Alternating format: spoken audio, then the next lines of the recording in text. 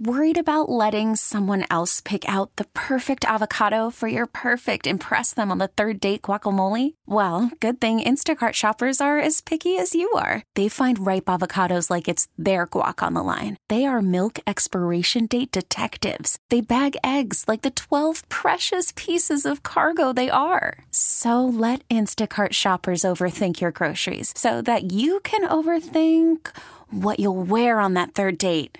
Download the Instacart app to get free delivery on your first 3 orders while supplies last. Minimum $10 per order. Additional terms apply. Hey, Rob Bradford here. I have set out on a mission with my good friends at FanDuel to prove what I have known for some time. Baseball isn't boring. Now I have a daily podcast to prove it with some of the most notable people in the baseball world, screaming baseball isn't boring from the mountaintops, or at least agreeing to come on our show. Players, managers, GMs, and yes, even the commissioner of baseball, Rob Manfred. It has been a constant wave of baseball's most powerful voices. So join the revolution. Subscribe and soak in Baseball Isn't Boring. Listen on your Odyssey app or wherever you get your podcasts. You'll be glad you did. Local people, local stories. This is the All Local from 1010 Wins. I'm Susan Richard, and here are today's top local stories. We are learning more about the FBI raid at the Crown Heights townhouse belonging to Mayor Adams' top campaign fundraiser. Let's get the latest from our Glenn Schuck. And that raid in the early morning hours yesterday at Brianna Suggs' home in Crown Heights, as you mentioned. The 25-year-old Suggs, a top fundraiser for Eric Adams during his 2021 mayoral campaign. Now, reports are the feds are conducting this wide-ranging investigation into whether that campaign conspired with the government in Turkey to receive foreign donations. That would be illegal. And we finally did hear last night from Mayor Adams. He was at an event at Gracie Mansion. He made a couple of comments before that began. He says he will cooperate. I think it's important before I begin tonight, there was something that was announced about our campaign, and I just want to be clear to you. I hold my campaign to the highest ethical standards. Any inquiry that is done, we're going to fully participate and make sure that it's done correctly. And to be clear, Susan, there's no indication at this point that the mayor is the target of this probe. Now, as for Suggs, she was home at the time of the raid, was not arrested. Glenn Schuck, 1010 Wins on 92.3 FM here at City Hall. Well, after Mayor Adams returned to New York City to deal with that own situation, the mayors of Denver and Chicago were at the White House and on Capitol Hill to talk about the migrant crisis. They asked for additional federal funding, as well as the accelerated approval of work authorizations and a coordinated entry process for migrants. If we have a coordinated strategy around the country and people have the ability to work when they arrive, we can partner with other cities and states to make sure everyone helps welcome their fair share of newcomers and they can be successful. The mayors shared their ideas with lawmakers here on Capitol Hill and also met with the White House chief of staff. These conversations have been positive, and it's a start in the right direction. Chicago Mayor Brandon Johnson says the migrant crisis is costing his city around $40 million a month. Correspondent Natalie Brand, the president has asked Congress for $1.4 billion to help pay for shelters and other migrant services. The mayors want $5 billion. Surprising news out of Suffolk County that just 2 years into the job, Police Commissioner Rodney Harrison has resigned. Rodney Harrison received national praise for helping to solve the Gilgo Beach serial killer case. But now, just a few months later, the 54-year-old announced he's stepping down as the Suffolk County Police Commissioner.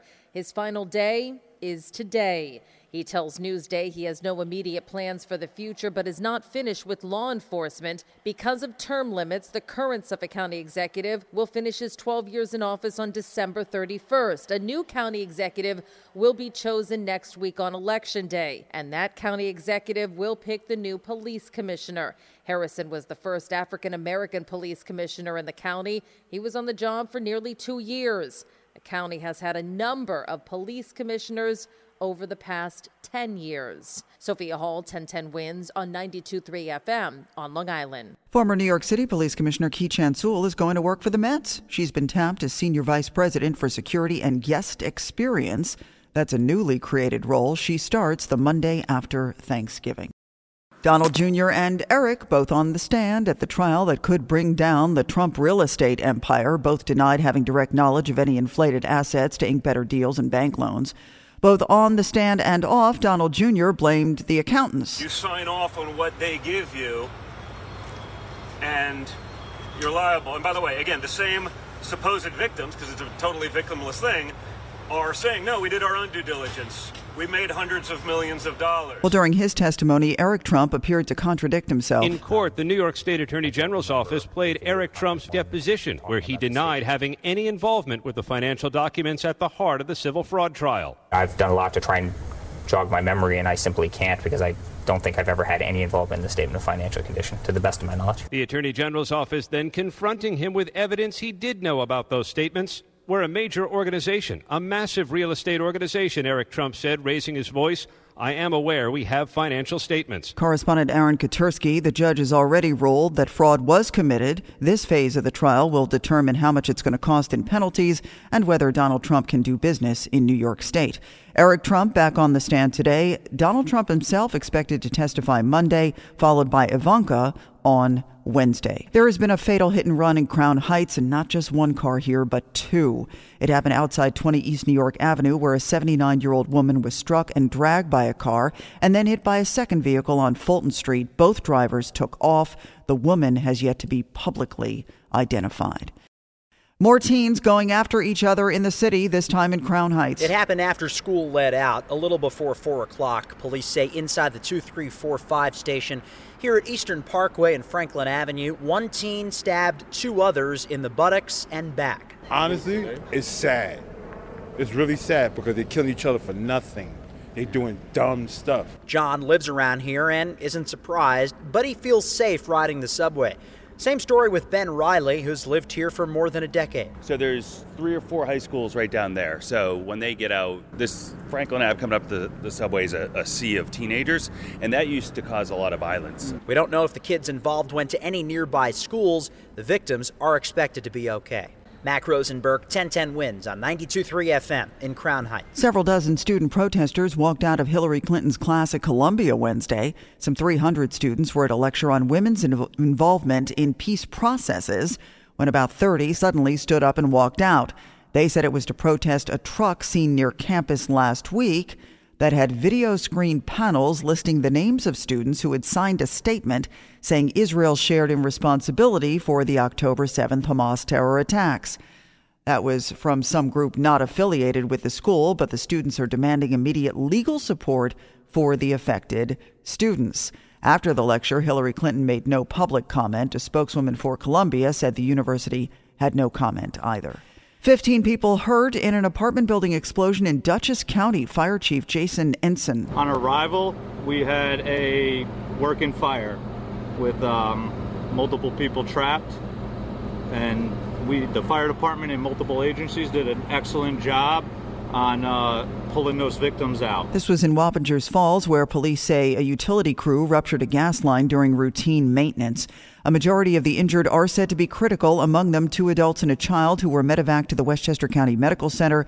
Both the power and gas are still out on the street where this happened. The Red Cross is assisting those who've been displaced, and Governor Hochul has deployed state emergency services personnel to assist in the response. All right, not only calories, but now sugar warnings on chain restaurant menus in the city. The city council signed off on that for eateries with 15 or more locations. Councilman Keith Powers. The Sweet Truth Act builds on a law that we passed last term, requiring chain restaurants in New York City to post a sugar warning icon on the menu next to all items that exceed the FDA recommended daily value for added sugar. Failure to comply comes with a $200 fine. If and when Mayor Adams signs this, the new rule will take effect in 2025. It's that time of year. Yeah, a little culture club as we remind you that Sunday morning at 2, we fall back 1 hour, switching from daylight saving to standard time. Initially put in place to conserve fuel during World War I, they actually tried keeping it all year round during the energy crisis of 1973 to 1974. But when 8 school children were hit by cars while traveling to school in the dark, Congress voted to switch back. The debate, though, continues even to today. Recent polls show most Americans support eliminating the seasonal time change, and the American Medical Association agrees. Doctors argue daylight saving time puts our physical health at risk. They say under standard time, it gets darker earlier at night, setting up better sleep cycles. But people in favor of daylight saving time say the later sunshine allows us to be more productive after work. 19 states have passed legislation or resolutions supporting no more clock changes if Congress will allow it. Correspondent Lionel Moyes. Thanks for listening to the All Local from 1010 Wins. And for the latest news, traffic, and weather, tune to 1010 Wins, visit 1010wins.com, or download the Odyssey app to take us wherever you go. Hey, Rob Bradford here. I have set out on a mission with my good friends at FanDuel to prove what I have known for some time. Baseball isn't boring. Now I have a daily podcast to prove it with some of the most notable people in the baseball world, screaming baseball isn't boring from the mountaintops, or at least agreeing to come on our show. Players, managers, GMs, and yes, even the commissioner of baseball, Rob Manfred. It has been a constant wave of baseball's most powerful voices. So join the revolution. Subscribe and soak in Baseball Isn't Boring. Listen on your Odyssey app or wherever you get your podcasts. You'll be glad you did.